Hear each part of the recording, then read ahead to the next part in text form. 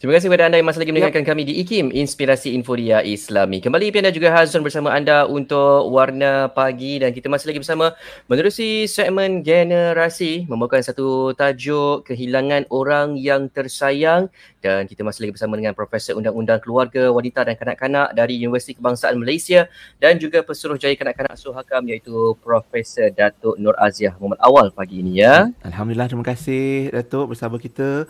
Kita sekejap panggil Datuk, kejap panggil Prof. Tapi itulah gelaran dan juga kita memuliakan tetamu kita lah dengan ilmu yang dikongsikan, termasuk untuk generasi kita hari ini. Jom Prof, Datuk, kita sambung. Sebab Datuk sendiri pun sebagai Pesuruhjaya Kanak-Kanak di Suhakam. Mungkin bila kita dengar cerita, berita tentang kadang-kadang ada anak sulung yang umur belasan tahun, tiba-tiba je kena jadi ketua keluarga, jaga adik-adik dia di rumah sebab ibu dan bapa meninggal dunia kerana pandemik atau COVID. Macam mana agaknya yang boleh kita bela nasib anak-anak yatim ni, Prof? Ya, sebenarnya saya juga sangat terkesanlah bila kadang-kadang kita tengok daripada WhatsApp, kadang-kadang daripada Facebook, ya, ataupun berita-berita akhbar yang mengatakan 5 beradik menjadi yatim piatu, 3 beradik menjadi yatim piatu. Ada juga yang masih kecil, ya, yang saya rasa baru dilahirkan sedangkan ibu dan bapanya dah tak ada dah. Dan ini sangat bagi saya sangat menyentuh hati saya. Kadang-kadang kita pun terfikir, ya Allah, kalau ia berlaku kepada keluarga kita, kita rasa apa yang patut kita buat. Tentunya sebagai Pesuruhjaya, saya biasanya menghubungi pihak yang berwajib lah, Jabatan Kebajikan Masyarakat, KKM, sebab yang tahu kematian itu adalah Kementerian Kesihatan, dan saya percaya ada komunikasi antara kedua kementerian ini, ya, mengenai orang yang berada di hospital dan juga siapa warisnya, mesti ada. Dan kalau waris itu sangat muda, dan saya rasa inilah antara tugas dan tanggungjawab yang sangat berat yang perlu dipikul oleh kerajaan dan pihak penjawat awam yang bertugas dalam bidang itu, terutama Jabatan Kebajikan Masyarakat, Kementerian Wanita, ya. Kerana apabila ibu bapanya meninggal dunia atau bapanya meninggal dunia, anaknya tinggal masih kecil-kecil, ya. Dan kita nak kena ingat dalam undang-undang kita, kanak-kanak ialah seorang yang berumur di bawah 18 tahun.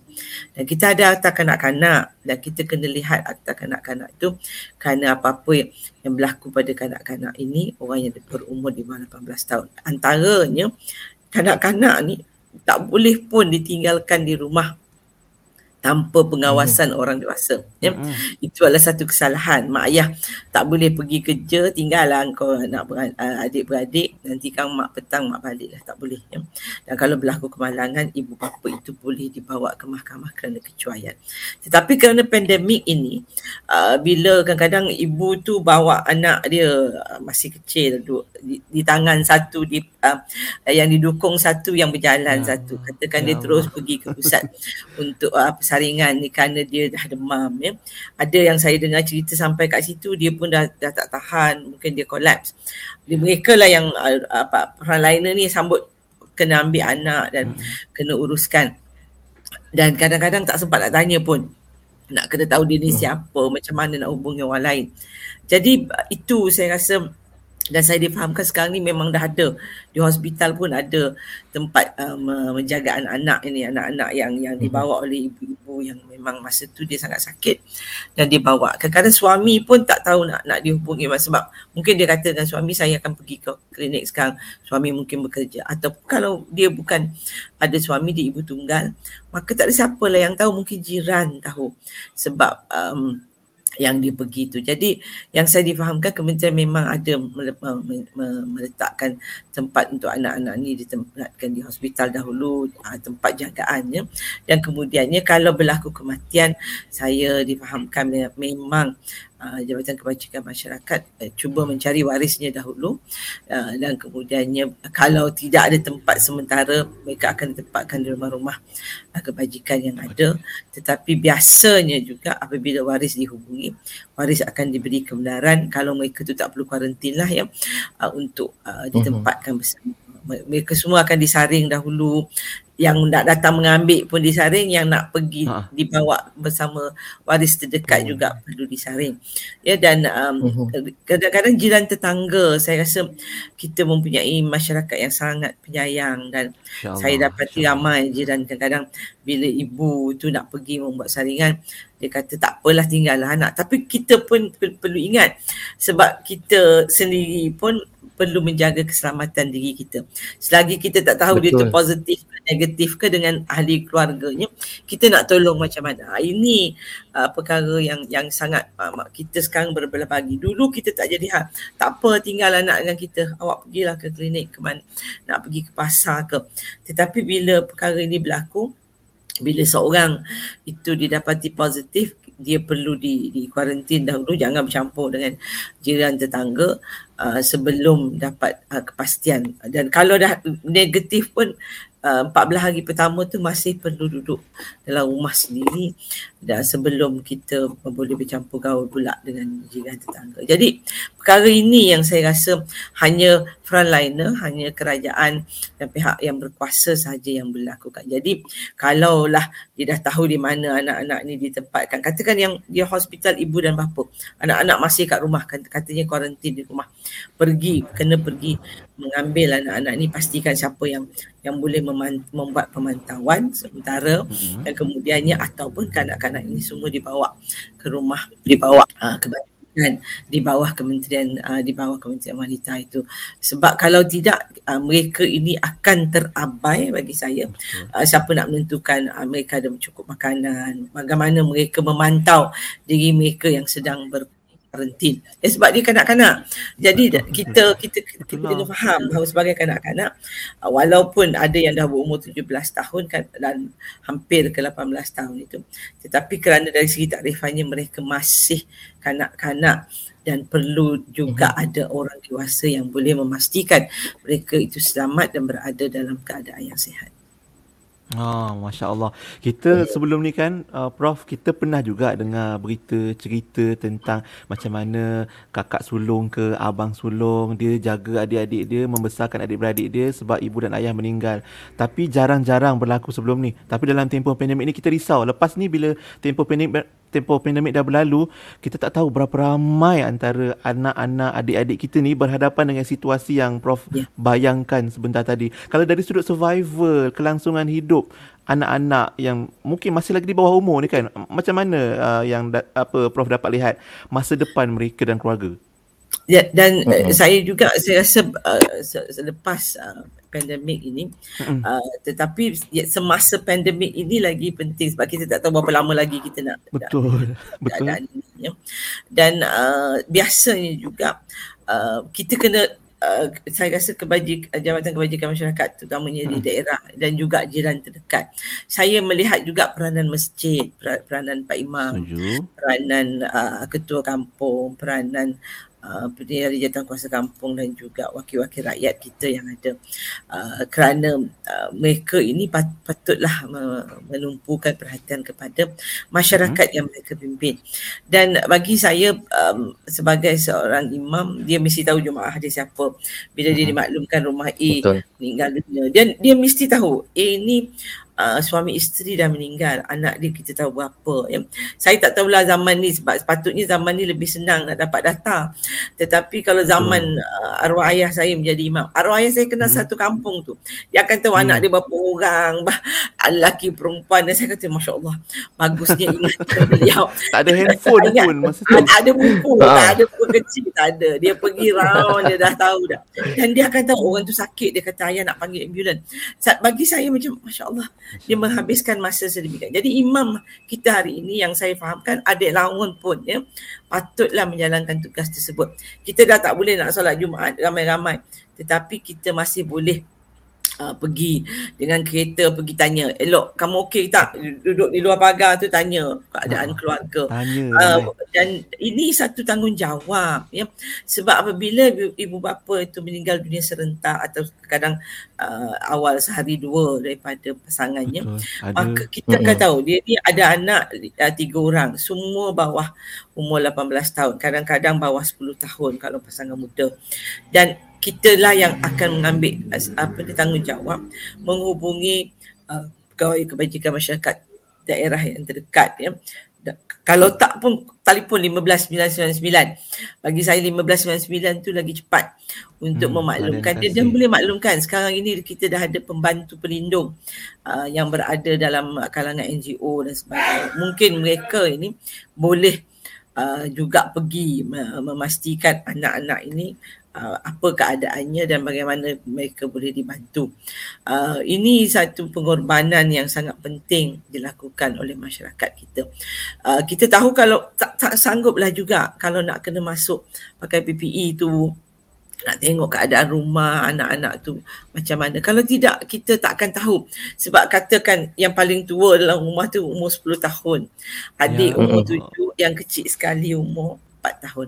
Cuba kita tak boleh nak bayangkan sebab mereka tu tinggal mungkin dah sehari dua. Mereka tinggal bertiga sahaja sebab tak ada siapa yang nak diharapkan. Mungkin 10 tahun tu bolehlah dial telefon cakap dengan mak ya. Dan saya rasa itu sangat penting dan saya berharap sebab baru ni bila dikeluarkan data ada kementerian hanya mengenal pasti 33 orang. Saya percaya lebih ramai dari itu kerana cuma tidak dimaklumkan dan mungkin mereka masih lagi tinggal di rumah mereka dan dibantu mungkin oleh jiran. Kalau jiran tu prihatin, dia tahu bahawa anak-anak ni adalah rumah. Saya harap sangat supaya jiran tetangga ini membuat panggilan kepada pihak yang berkuasa supaya anak-anak ini dapat dibantu. Kita tak boleh nak bayangkan dalam keadaan sedih. Kemudiannya dia mungkin tak tahu nak masak, nak makan tu macam mana. Kan? Mungkin boleh start makan benda-benda yang kering sahaja. Biskut apa yang ada. Tetapi nak masak tu bagi saya kalau dia umur 10 tahun masih belum dia bagi saya bahaya lagi lah dia menguruskan jaga diri pun tak pandai. Ya, jadi kan? Saya sangat bimbang dan saya percaya anak-anak ini kalau ada keluarga terdekat telah datang menguruskannya. Kalau tidak ahli masyarakat dan seterusnya pihak berkuasa juga ada tanggungjawab untuk pastikan semua anak-anak ini diuruskan dengan baik. Masya Allah. Terima kasih Prof untuk pencerahan sementara tadi. Mungkin Azwan ada nak tanya soalan Prof? Bagaimana pula Prof kalau katakan kita melihat dalam satu situasi ni Prof, kalau kata pasangan biasanya kalau macam ni dalam kes ni kita yang perlu bagaimana Prof dengan situasi kalau kata kita mungkin pasangan yang pergi ataupun meninggal dunia, bagaimana pula emosi seorang bapa ataupun seorang ibu yang masing-masing untuk menjaga anak-anak mereka pula. Sebab dalam masa yang sama diorang pun sedih juga kehilangan pasangan, tapi dalam masa yang sama mereka pun perlu menguruskan emosi mereka untuk menjaga juga emosi anak-anak tu Prof. Mungkin Prof ada pencerahannya Prof. Itu sebenarnya perkara sebagai seorang ibu, katalah yang meninggal tu suami ya. Dan kalau dia tidak bekerja, saya rasa memanglah pada masa pandemik mungkin suami bekerja dan bekerja dari rumah ya, dan mereka adalah gaji yang tetap lagi, duit yang masuk untuk beli makanan dan sebagainya. Kerana dia tak bila orang yang tersayang ini adalah ketua keluarga yang menafkahi keluarga, dan bila dia meninggal dunia, perkara yang saya percaya ada dalam kepala semua isteri, semua balu ini ialah ya Allah, macam mana aku nak meneruskan kehidupan aku dengan anak-anak ya. Itu, dan kadang-kadang perasaan rindu dan sedih itu kita bungkus dan letak tempat lain sebab kebimbangannya lebih kepada masa depan ya. Itu saya rasa orang perempuan begitu yang kadang-kadang tak keluar dari mulut, tapi yang keluar hanyalah air mata. Dan air mata itu boleh diinterpretasi dengan banyak perkara. Dan wanita juga, saya sebagai wanita, kita selalu memikirkan masa yang kehadapan. Sebab pengalaman saya bila seorang wanita itu mengalami keganasan rumah tangga misalnya ya. Dia dipukul oleh suami, dan hidup agak azab dalam kehidupan rumah tangga. Tetapi bila kita tanya dia kenapa dia tidak membuat laporan polis, kenapa sampai jadi begini ya, dia akan jawab, saya tidak bekerja ya. Saya bergantung hidup dengan laki-laki ini. Saya ada 5 orang anak yang perlu diberi makan. Dia kata tak apalah, saya melalui kesangsaraan ini, tapi saya nak pastikan anak-anak saya boleh dibesarkan dalam keadaan yang sihat dan dapat cukup makan dan pakai. Itu saya rasa sesuatu yang ramai wanita yang melaluinya sebagai seorang isteri. Dan kadang-kadang saya selalu rasa, dan saya mengucap panjang la ilaha illallah, saya kata sabarnya puanlah seorang isteri yang solehah. 20 tahun kahwin, 20 tahun itu dipukul, ditibai dan sebagainya. Tetapi itu juga pada ketika kalau suami yang disayangi, yang bertanggungjawab itu pergi meninggalkan dia dah tak ada teman, tak ada siapa dia nak cakap kebimbangan hati dia.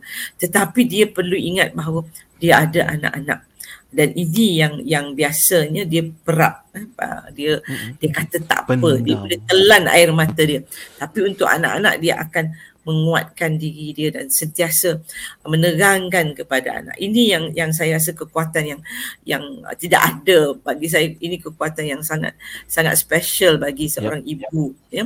Dan dia menenangkan anak, dan nak menenangkan anak ini juga sesuatu yang bukan mudah. Saya melihat dalam dari segi bagaimana kalau anak itu berumur, kata anak tu kecil yang meninggal ni ayah, ya, anak umur 4 tahun, anak yang lebih kecil mungkin dia tak ingat, ya, kalau dia berumur 2-3 bulan dia belum dapat mengenal. Besar nanti dia tak ingat pun. Tetapi kalau 4 tahun, 5 tahun dia dah kenal, dia dah rapat dengan ayah dia biasa. Dan masa pandemik ini pula dia memang hari-hari bersama ayah sebab ayah tak pergi ke mana-mana. Yang itu menguatkan hubungan kekeluargaan itu yang saya rasa hikmah daripada PKP. Tetapi apabila ayah itu meninggal dunia, dia akan sentiasa, dia kata kenapa ayah pergi mana? Kadang-kadang anak-anak ini dia ada tak faham situasi. Short memory.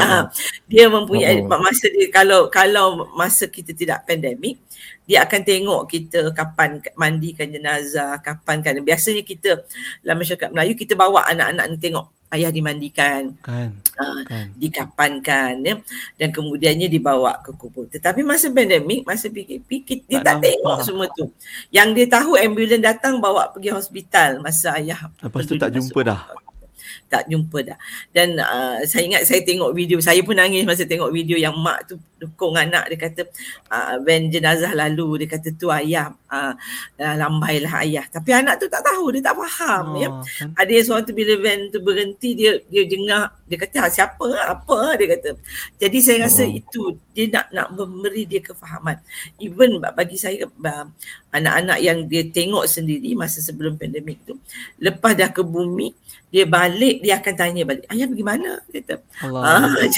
Jadi saya rasa bagi saya ini yang kekuatan ibu untuk menerangkan kepada anak bahawa walaupun dia tengok dalam video bahawa ayah telah dikebumikan, ni ayah dah disimpan di sini, ayah tak balik lagi dah.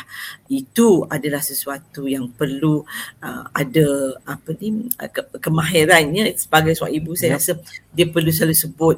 Dan kalau anak tu tanya ayah mana, kan mama dah cakap, ayah tak balik dah. Dan itu bukan mudah, dia sendiri pun nak sebut akan sedih. Dan itu juga melawan bagi saya melawan perasaan sendiri, tetapi dalam masa sama dia perlu tenangkan anak-anak ini saya rasa cabaran saya sendiri pun, saya rasa itulah cabaran yang paling besar kalau nak menerangkan kepada anak-anak yang masih kecil ini. Dan dalam masa yang sama kita hari ini ada gambar, banyaklah ada video yang boleh dilihat, dan kita kata untuk menghilangkan. Ada orang bila dia tengok video tu dia akan rasa hilang rindu, dia rasa ayah ini masih ada bersama dia. Sebab itu kita ramai yang kalau orang dulu-dulu dia ada gambar saja, pegang je lah gambar tu.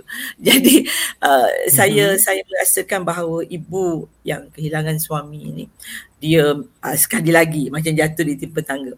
Dia ada rasa kerinduan dan perasaan dia sendiri. Tapi dalam masa yang sama perasaan itu perlu dia bendung supaya dia dapat memastikan anak-anak ini juga dapat melalui atau memahami bahawa orang yang tersayang ini telah pergi dan tak akan kembali lagi.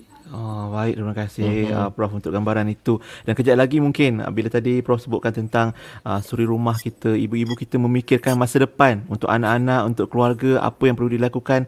Dan mungkin begitu juga sebaliknya, bukan saja kisah ibu ataupun ibu yang kehilangan suaminya untuk dibagi tahu pada anak-anak, abah dah tak ada. Sebaliknya pun ada juga isu macam baru-baru ni Allahyarhamah Siti Sarah yang meninggal dunia. Syuaib pun susah nak bagi tahu pada anak-anak, nak memahamkan anak-anak yang mak mereka dah tak ada. Jadi itu satu cabaran yang sangat besar dihadapi oleh kita, kehilangan orang yang tersayang. Prof, kita berehat sekejap sekali lagi. Mungkin kembali kita kejap lagi nak kongsikan kesimpulan dan juga mungkin apa nasihat Prof pada kita semualah. Persediaan kalau kita terpaksa menghadapi takdir kehilangan orang yang tersayang. Kita berehat kejap ya Prof ya, insyaAllah. Dan sahabat-sahabat sekalian, anda juga boleh terus bersama kami untuk segmen generasi hari ini. Touching juga sebenarnya syahdu-syahdan kita pagi ini bercerita tentang kehilangan orang yang tersayang. Ya, kepada anda yang mungkin tengah dengar radio ni, anda boleh bersama kami di Facebook IKIM FM dan juga di YouTube IKIM dan sama-sama kongsikan perkongsian ini. Moga-moga ianya dapat memberi manfaat dan juga sedikit ilmu kepada kita pagi ini ya. InsyaAllah. Berehat seketika terus bersama kami di Warna Pagi Radio IKIM 20 tahun. Inspirasi Inforia Islami.